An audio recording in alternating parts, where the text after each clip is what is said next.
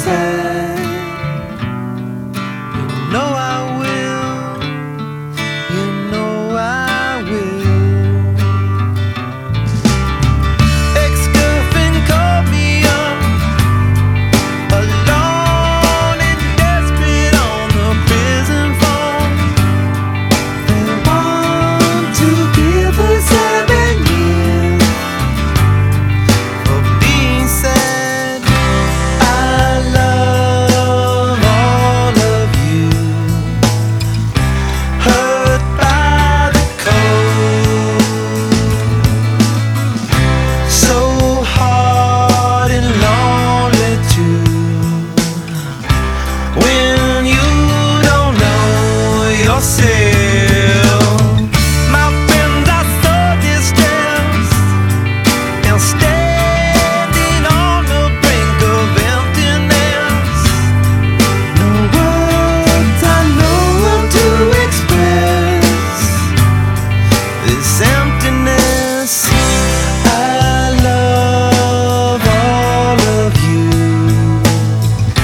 hurt by the cold, so hard and lonely too, when you don't know yourself.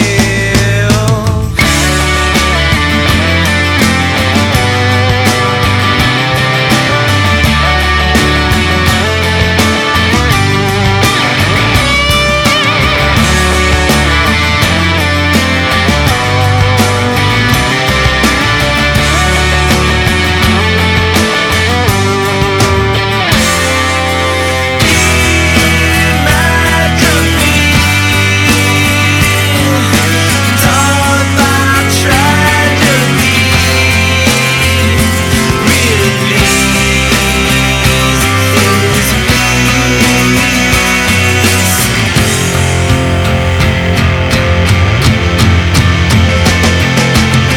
I heard a little girl, and what she said was something beautiful.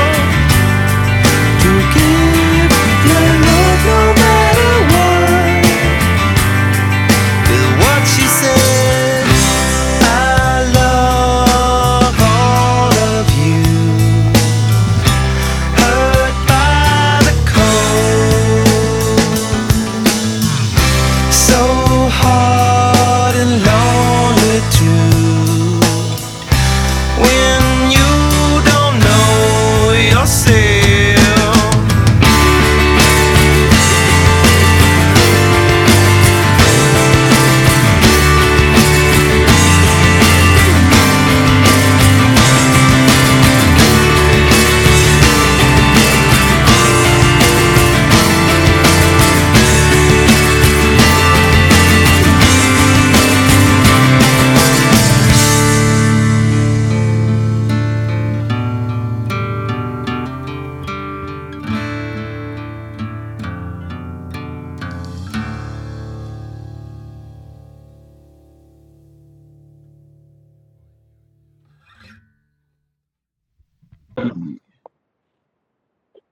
Hey, folks, welcome to Gulf Coast Poker's first podcast of 2021.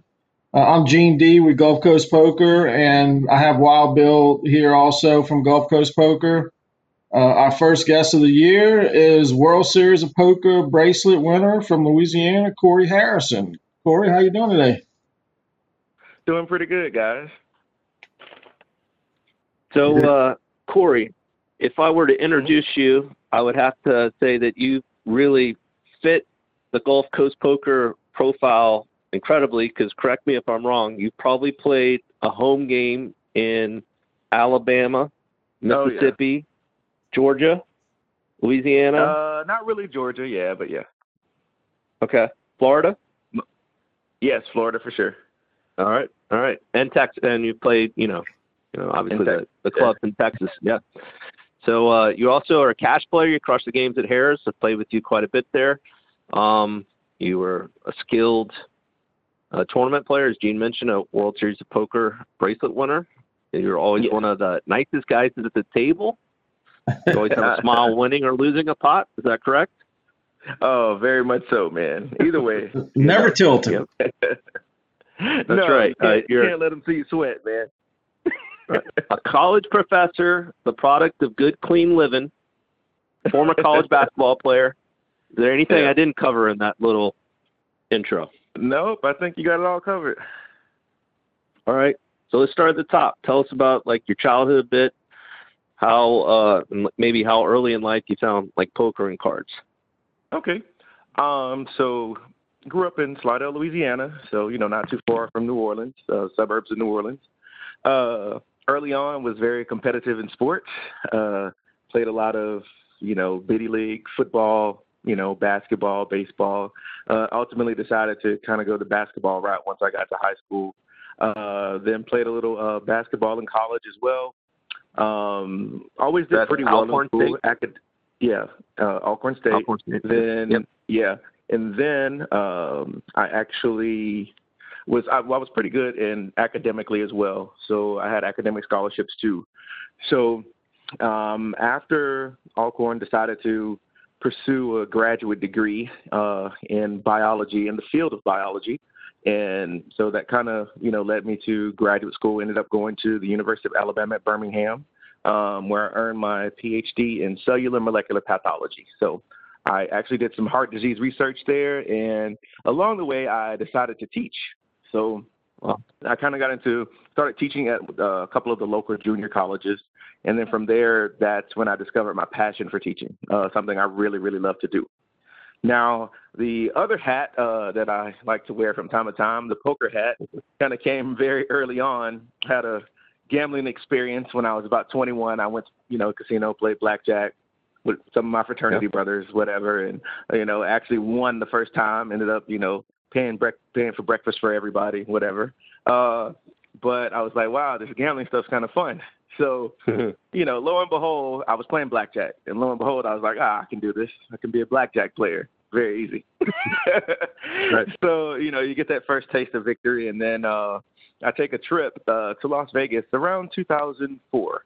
And I had been watching a little bit of poker on TV. And I was like, poker looks cool. But, at the time, I was blackjack, fast and furious, ready to make the money. And so I had a good little blackjack streak, as a matter of fact, in Pearl River, Mississippi. And, it's funny. I won about $15,000 in about 2 weeks playing blackjack. And I was like, oh, I got this. Now, mind you, I'm a graduate student at the University of Alabama at Birmingham, not making much money. I was like, I'm taking the show on the road, so I'm going to Vegas. So lo and behold, I make it to Vegas, and I'm just losing every day, like anywhere from $500 to $1,000 a day. And I'm a college student, so this is a lot of money. And so by the end of the trip, I pretty much went bust, and I had like a couple $100, in my pocket. And I had played at a little home game like poker once before, and I was like, well, let me try this poker. So I go from, in blackjack where I'm betting anywhere from $50 to $200 and $300 a hand to 3-6 limit poker. So I get me a rack of white, and here I proceed to try to play poker. No, prior really experience, not much at all, just kind of, chasing flushes and trying to hit straights.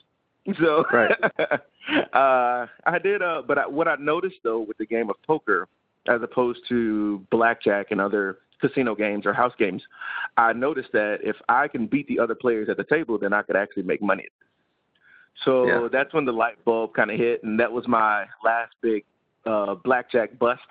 So from there on, I vowed only to play like small money if I want to play a little blackjack from time to time. But then I started picking up on poker. So obviously, like many people, the poker boom with Chris Moneymaker got a lot of people interested. So I was right around that same time. So I read like a couple poker books, Super System 1 and 2, and just, some basics to learn the basic knowledge. And then from there, I started playing finally moved up to No Limit and started playing a little 1-2, 1-3, No Limit. And from there, then I incorporated just some different nuances of the game that I thought would, help me. So I had the basics, after I wasn't a winning poker player until maybe a year and a half, 2 years in. It takes a while. It's a learning process. And so about 2 years in is when I started winning more consistently. And I noticed, I had to change some of my game up. Honestly, when I first started playing, I played very, very tight. I would only play premium hands. Like, aces, kings, ace, king, ace, queen. That's just, but I would lose. And I was like, what? Yeah. I mean, the book says play tight, you're going to win. Right. And I was like, this is not working. So what I noticed, though, people would know what I have because every time I entered a pot, I'd have a premium hand, And so I was getting run down a lot. And so I learned that, you have to mix it up, So I started playing a few more hands here and there and just kind of learning what worked for me. And, and to me, a lot of poker is about being in situations and understanding what to do in those situations. A lot of it has to do with the people that you're playing against, understand what they're capable of, what they won't do, whether or not they're, tight with money, whether or not they're loose with money. And a lot of that just comes with experience. And obviously, there's math behind the poker as well. So, I mean, if you understand the numbers and the math, that can dictate a lot of the situations as well, what you should do in that situation. So I just picked up the game and just kind of ran with it from there. Probably played way too much poker while I was in graduate school. Probably took me a little bit too long to graduate, but, I made it. Yeah.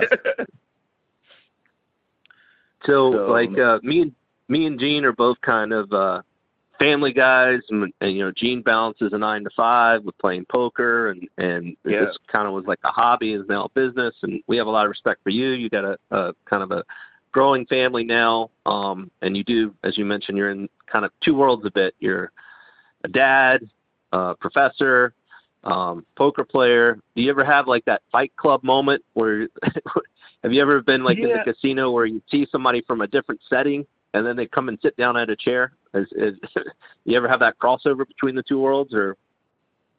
Not really. I mean, I'm pretty laid back at the table, so I'm usually the one that's more happy, jolly, no matter the situation. Because obviously in poker, you're going to run into all different walks of life, and I usually have a pretty positive attitude, even when things aren't going that well. That does help me. Hold up, I preface my question, I guess, poorly. I meant like the Fight Club moment where like you see somebody from your other walk of life. You know what I mean? Like a student or another professor or somebody else sit down. So I've run into, and this was more so in a home game in like Tuscaloosa, and I've seen like a couple of my students, and so it's pretty well accepted these days, as far as the poker scene. It doesn't really have that stigma that it used to have, that gambling stigma, back rooms, back alleys, underground games, smoking parlors, So it's kind of grown to the point now where it's definitely more accepted. And now even more so because I'll have my students, and obviously with the way technology is these days, they can go online and they can look up all kind of stuff about you. Yeah. And so they'll come up to me and like, so Dr. Harrison, when are you going to teach us poker? And I'm like, no, I'm here to teach biology. So it's pretty interesting, to run across them in that realm, for sure. Now, as far as colleagues, I think I've only played once with one of my colleagues. And they do have a private poker game. Well, it's a smaller poker game that some of the professors play in, but they don't invite me. But it's more for social. I'll probably go there and I'll probably give away the most amount of money because it's probably pretty small and it really wouldn't, it's not that serious to me. So they would probably love me in their poker game. Have you played with a student? Was that a weird dynamic, or have you just seen? Only once in Tuscaloosa, and it wasn't because they understand. And at the poker table, it's every man for himself. Hey, that's just how it is. At the poker table, you have to take no prisoners. So that's just the mentality I have. Even with my friends, and I have friends where we're like really tight, and I may beat them out of money. I'm like, look, I might let you borrow money. But when we're playing, it's like I'm not soft playing. That's right. Hey. If I bust you, it's like, okay, I'll let you loan you $500, but Bill and I don't soft play each other that way. It's all about the money. Yeah, that's just how it is, man. That's just how it is. Yeah, I mean, the toughest part, fortunately, I tend to drive myself to places by myself. I kind of prefer that at this point, but if you ever beat your friend out of money and you got to share a long car ride with them, that can be uncomfortable, for sure. Yeah, I'll tell you a funny story. I don't know if I should say this, but I had a good friend of mine, and we were staying in Tunica, Mississippi, and we both cashed in the tournament. He did further. He went further than me. He won maybe $7,500, and I won $3,500 or something. So after the tournament, I'm going to sleep. So he likes to play blackjack. So you already know how this story is going. So he proceeds. I'm in the room, sleep, and all I hear is him come in, go to the safe, close up the safe, and, go back down. Come in, go to the safe, close the safe, and go back down. I say, hey, what are you doing? He's like, man, I'm down right now. I'm just trying to get my 3,000 back. So he comes back to the safe 2 more times. And then the last time he goes to the safe, he punches the code, closes the safe, and he gets in the other bed. I say, man, what did you do? He's like, man, I lost all the money. I was like, what are you doing? You won $7,500. Just go to sleep. He's like, yeah, I wanted to play some blackjack. And what he did is like, man, I told my wife I already won, and she's expecting me to give her $1,000. I was like, well, what do you want me to do? He's like, well, did you win? I was like, yeah, I won. I was like, yeah. And my wife at the time, and I was like, yeah, I told her I won too. But I actually ended up giving him $1,000. So, but I knew he was going to give it back to me eventually. But so I gave him $1,000, and that's just, that's one of the downfalls of, being in the casino and playing poker and all those other fun games that are out there right. that some people do indulge in. So I've kind of learned my lesson with those. Well, I was going to ask you, I think you actually probably touched on it at the very beginning with that blackjack experience, but it was that kind of kick in the stomach moment where you're walking out of the casino to the parking lot. That was the worst for you? I felt sick all the way home, my flight home. I mean, literally, losing that amount of money being a college student and just, I was like, there's no way. This is not good. So I just learned that was my lesson. So, I had some people have way more expensive lessons, so I'm fine with that. Right. Did you ever have that feeling after poker? Is there a pot or a session that stands out above others? I used to, and I used to let it eat away at me. And then I kind of learned it's just the nature of the game, especially when you start off in this game, you're where you're playing solid and you have the best hand, but you're losing. I mean, it's because, people get lucky. There's a luck factor, but you have to be able to take the good with the bad. I mean, obviously you want them to put their money in there when they're a big underdog. That's what you want. That's why you play the game. I mean, the percentages are in your favor. But, when they do get lucky, that can change your whole mindset. But, you can't let it get to you. You just have to kind of keep chugging along and just, over a period of time, it's like, okay, these numbers will come to fruition. If I keep putting my money in there and I'm 70 and 80% favorite, I should be winning. So, I mean, and it does come around. So, it's very rarely that I would get angry at a poker table. It's very rare. I mean, I can only think of maybe once or twice. Yeah, I think if we polled people that played with you a lot, you'd probably be the most laid back. I've certainly heard that description of you. And you know what? I've never heard anybody say a bad word about you either, and that's pretty uncommon in poker. Well, So, well, that's good. I try, try to have that good clean living. Right, good clean living. So you won a WSOP bracelet. I'm guessing that's a highlight of your poker experience. Can you touch on that a little bit? So in 2013, that's just one of those years, honestly, where it felt like the numbers were coming to fruition. Whenever I put my money in there and I'm 70, 80% favorite, I held. I won flips. I mean, it was just one of those years. And it was kind of funny because I would, play mostly local stuff. I had, finished my PhD and I had just started a new job. And I did well in a couple of local tournaments, like in Tunica and New Orleans. But luckily, I was cashing in almost every tournament. And I had won maybe 40,000, over that time frame, over a period of 5 months or so.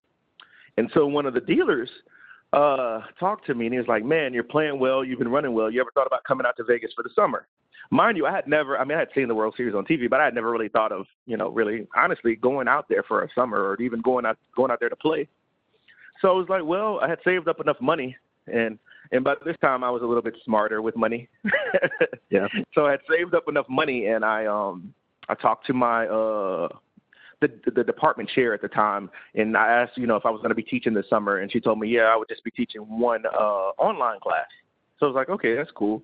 So I decided just to, put enough money back for the summer, just in case things did go very bad, and, take care of everything at home. And, I was good at least up until like September, go back to work. And so it was amazing because it was my first time out there. And the first tournament I played was a $1,500 tournament. And I finished 29th in it. And I was like, wow. And, and it had like 2,000 people in it. I think I cashed for like 12,500 or so. But I kind of made a mistake at the end. And it was more of a cash game move. I kind of went kind of hard with a straight flush draw. And, I could have just, check call, fold. And, where I could have preserved chips as opposed to, kind of going for it, and which, there's debate about either play, but I was like, well, if I get this far next time, I've kind of learned, just kind of chill out, preserve chips as much as you can. And so then that led me to the second tournament I played. And the second tournament I played at the WSOP is the one that I won. So wow. I went from finishing 29th to first. That was obviously an amazing ride. I hit the ground running. First, like a couple blind levels, I flopped sets. They held. I mean, it was amazing. So, like after the first 2 hours, at this time we only started with 4,500 in chips at the in the 1,500. By the first break, I think I had 22,000 at the first break. Nice. So, like 5x the chip stack, kind of starting the day off. It's pretty solid. Then at the next break, I had 7,000. So I went from 22 to 7, and I was like, "What?" Every time I flopped the set, I get flushed. They would hit it straight. I'd have 2 pair. It was just the exact opposite. And I was like, "Oh man, this sucks."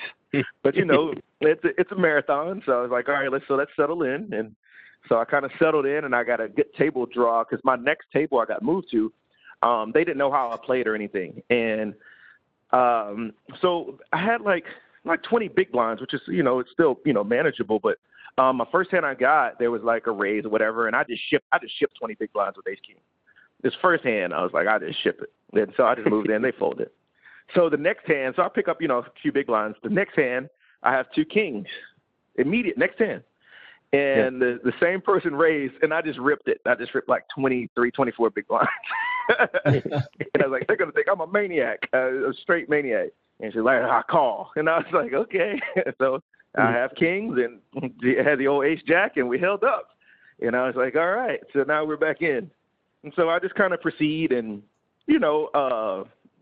do well throughout the rest of the night, have an average chip stack for day 2. And, like me, I like to have fun. So at that time, we actually made the money that night.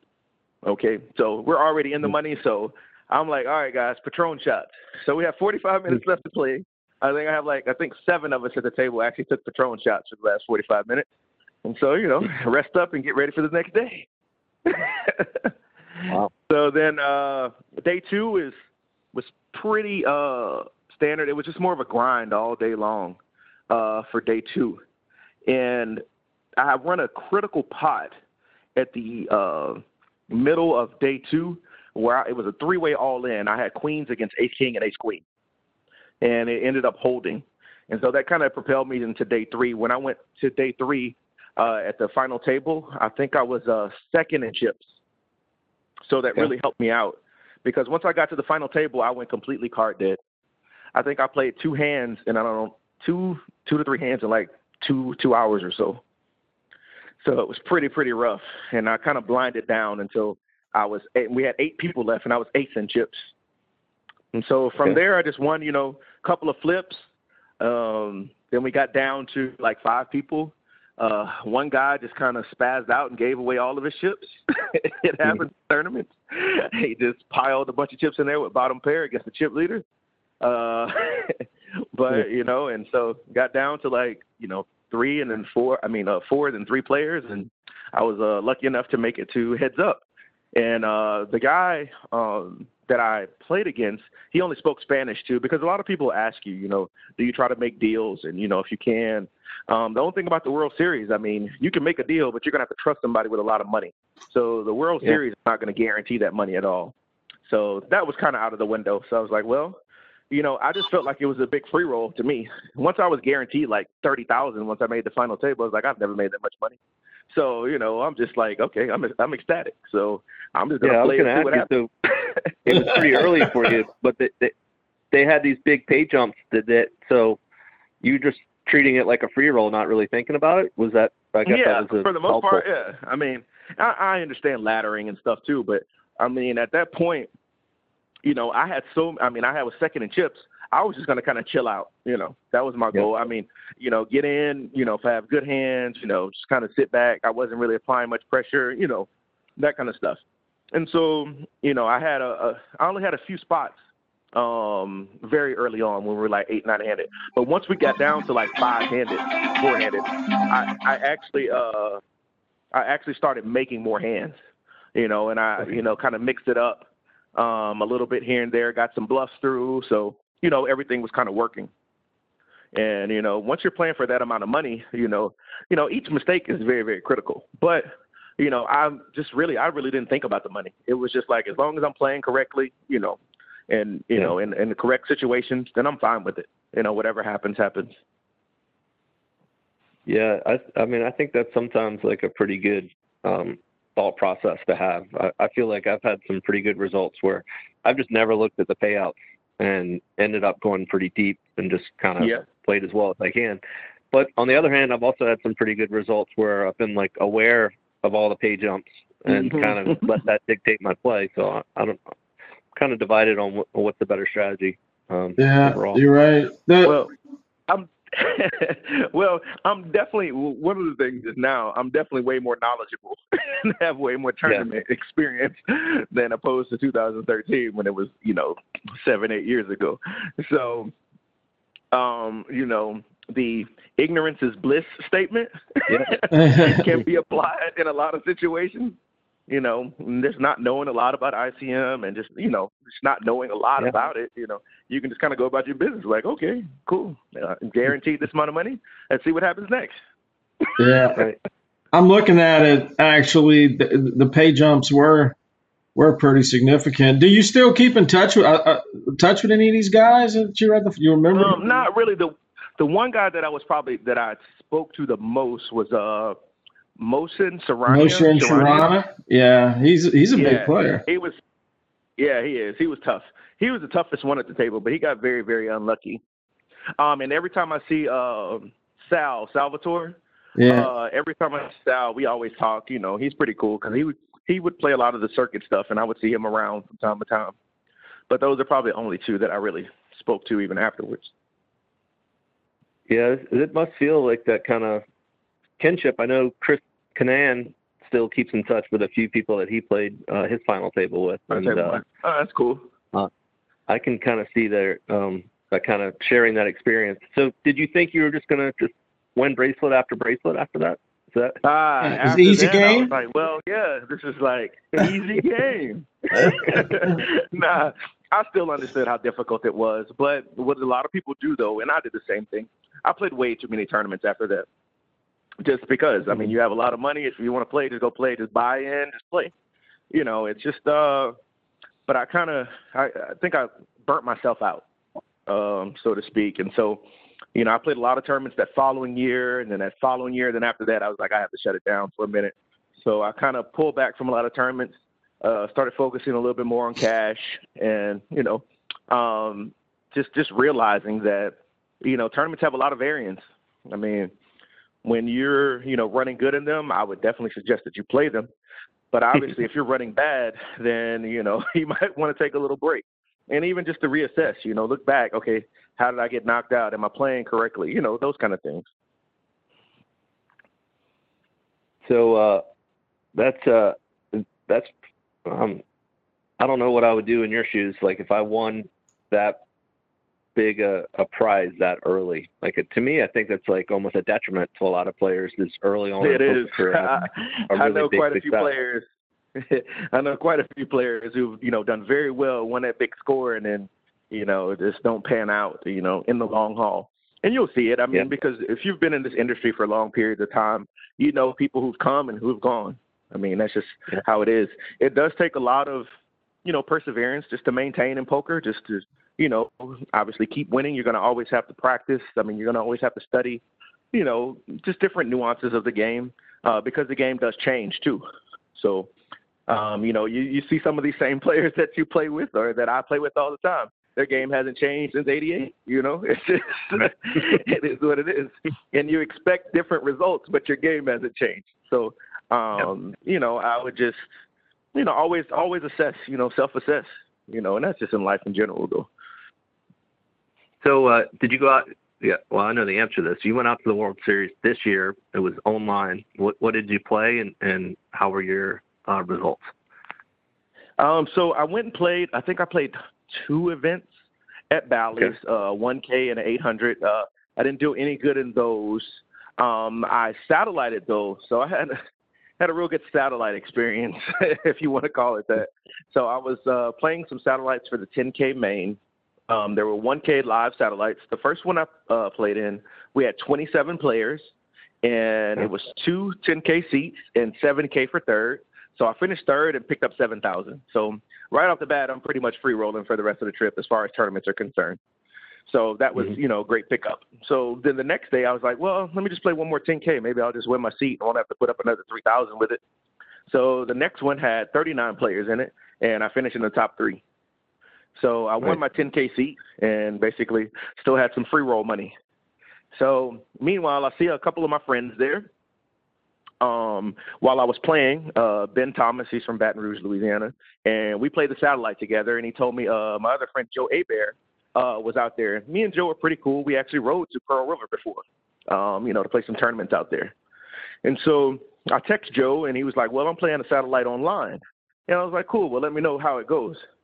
So he texted me back and was like, yeah, I won a seat for 300. I was like, cool. So, I got my seat for 1,000. And he asked me, he's like, well, you want to swap 2%? And I was like, sure. So Joe, we a little bit of history, even in January, Joe's been running good as far as poker, is concerned. And back in January, we both played the Beau Rivage High Roller, and we chopped it 4 ways. Joe was first in chips, and so he got like 70-something thousand. I was second in chips, so I got like 44,000. But I had 5% of Joe. So obviously he had to give me a little bit more money. He made more money than I did. So I was like, cool. So me and Joe do well if we swap percentages or if I purchase percentages of him. And so lo and behold, my trip went okay. I won some money playing cash. I do love to play cash. So I played some Omaha at the Aria. That went pretty good.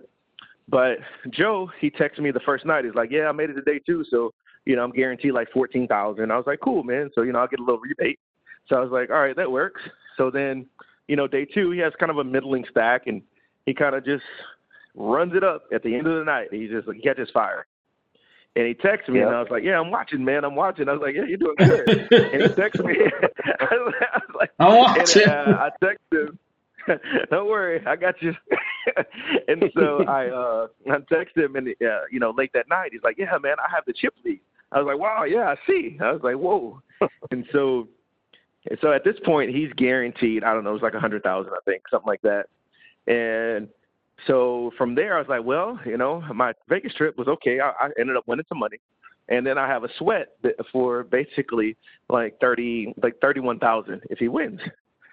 So lo and behold, the final table's the next week. And lo and behold, Joe goes on the heater and he wins the World Series of Poker main event. So, and I was like, that's that a boy. So I don't think I've ever cheered for anybody that hard, but Joe the pro. Yeah. So, Joe, we play a lot of, local stuff here and, travel and stuff together. So I was actually very proud of him, and I was happy that he was able to win because he did have kind of a tough year family-wise. His mother actually passed away. And so I was really, really rooting for him, and I was happy to see that he made it through. Yeah, I mean, I think we're also proud of Joe. That we're Gene and I were sweating him. I think I started when he was like 20, 24th out of 26 or something like that, and then he, he is the chip leader going into the final table, which was pretty crazy to like watch. the late night heater. All right, some great hands too. Yeah. Just he wasn't. He definitely wasn't trying to ladder. He had his foot on the gas. Yeah. Joe goes for it. Joe is gonna go for it. I mean, that's another good thing too about Joe. Like you mentioned, you've played with him, but you probably played with Joe in a big casino tournament like the Beau Rage, bar tournament, Harris. Some of our events. He's so humble about it. Like, very, very happy for him. Like, he just seemed like when he was winning and doing all those interviews, he was just looking for reasons to thank all the people in his life. And, it wasn't about him, which is a credit to him. Yeah, it's great, man. Yeah, for sure. Yeah, I was super excited for him. So are you going to come with Joe to Pearl River? We got, it's this little announcement. I think we'll probably announce it before this podcast comes out, but just today we found out the date for it, the March 18th through the, I guess the 25th. Those 2 weekends, whatever.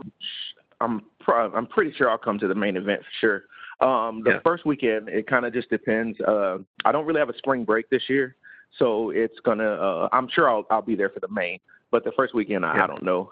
I become a weekend warrior once we put the professor hat on for the most part. Let's have a couple of days off, here or there. So that's kind of like, I did want to ask you about Pearl River specifically. Obviously, they're our partner, so we take a lot of pride in the growth that they've had, especially in terms of like poker tournaments and stuff like that. Can you tell us a little bit about your experience seeing Pearl River grow when you interesting.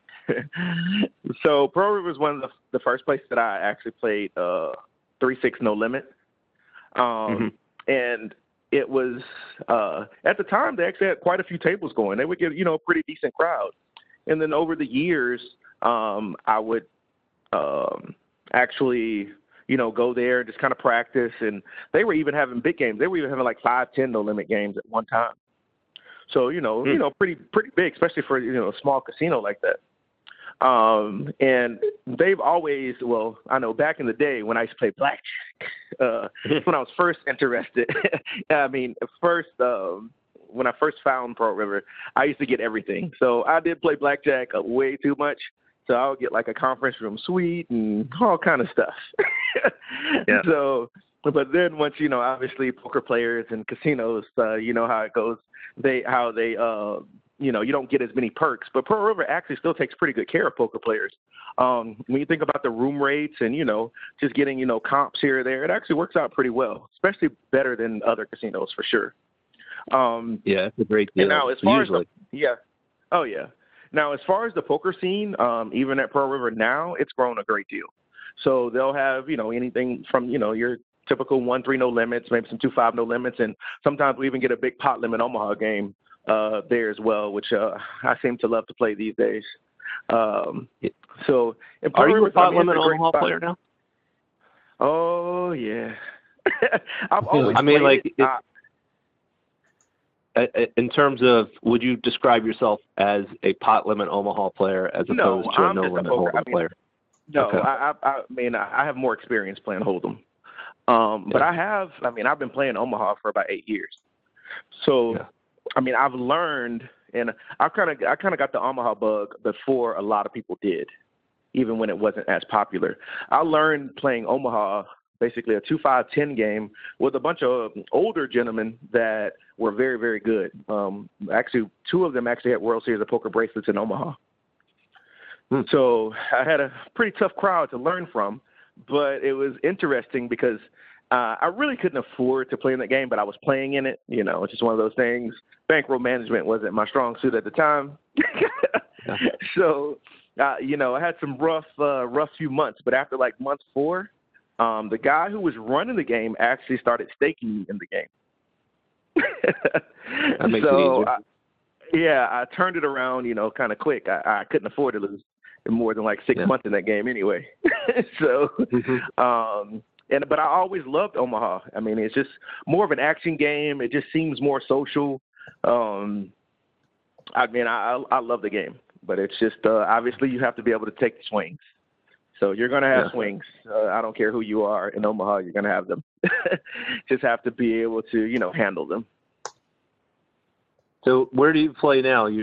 We've spoken before, and you told me there's some home games that you play in Alabama, and it seems like you're always on the road to Texas or whatever. Yeah, so I play in some private, mostly Omaha games, either in Louisiana and New Orleans. Also playing one in Jackson, Mississippi, and even Birmingham, Alabama from time to time.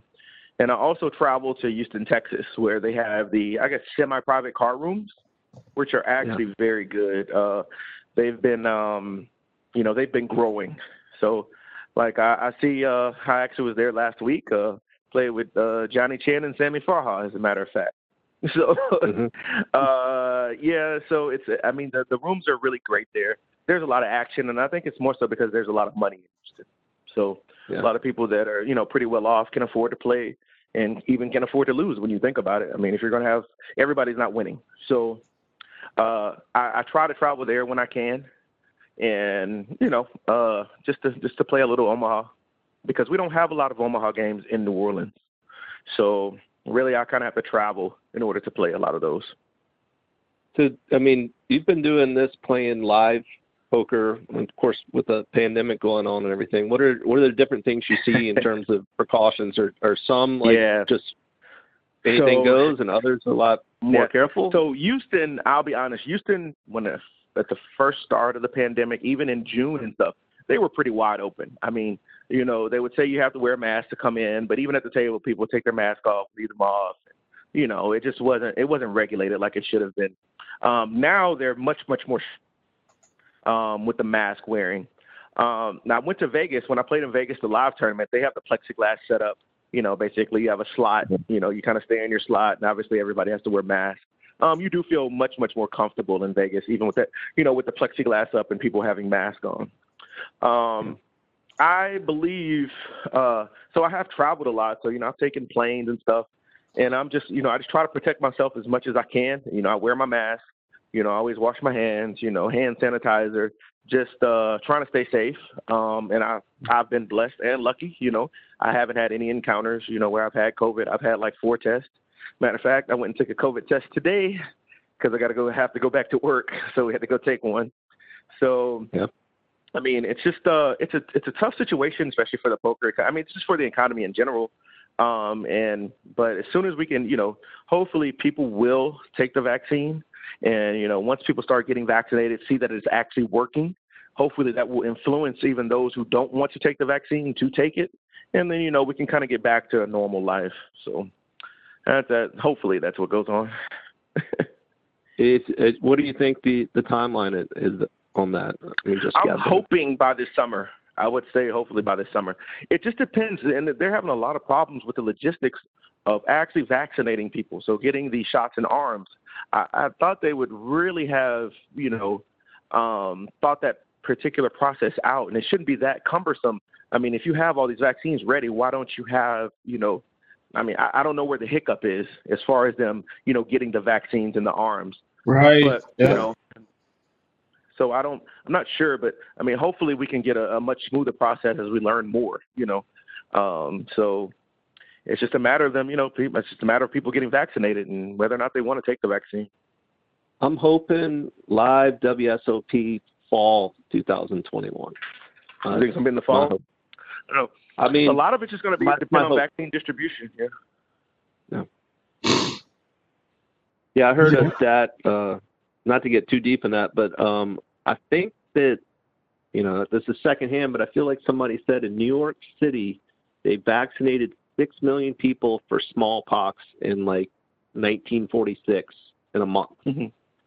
And now they're struggling to vaccinate 1 million for COVID, and it's just crazy when obviously they got to refrigerate it, and there's other kind of processes, and there's a wait list, and I get it, but I'm kind of with you. It seems like you've had a year to figure this out. All these communities should be rolling it out much faster. For sure. I don't understand, but it's not much that we can do about it. Exactly. hopefully they can get it together, man, and just figure out a faster way, more efficient way to distribute the vaccine. Yeah. Gene, I'm about tapped out of all the things I kind of wanted to talk with Corey about. You have anything that No, I think we're right at about the time. Corey, want to thank you for taking the time to share the stories with us. Really interesting stuff. Oh, no problem. Everybody knows you're one of the most talented poker players in the area. So anytime we can have you on, we will. We do appreciate it. Thank you very much. All right, see you guys. South Florida. What's that? I'm heading to South Florida tomorrow. What part? Nice. So for Hard Rock. Hard Rock. They have it's a $300K guarantee tomorrow, so I'm gonna head and fire some shells at that and play some Omaha. Man. Good luck out there and be safe. All right, thanks, guys. See ya. All right.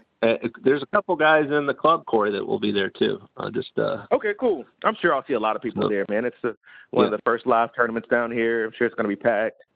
So, kind of looking forward to it. Just try to stay safe and, maybe make some money.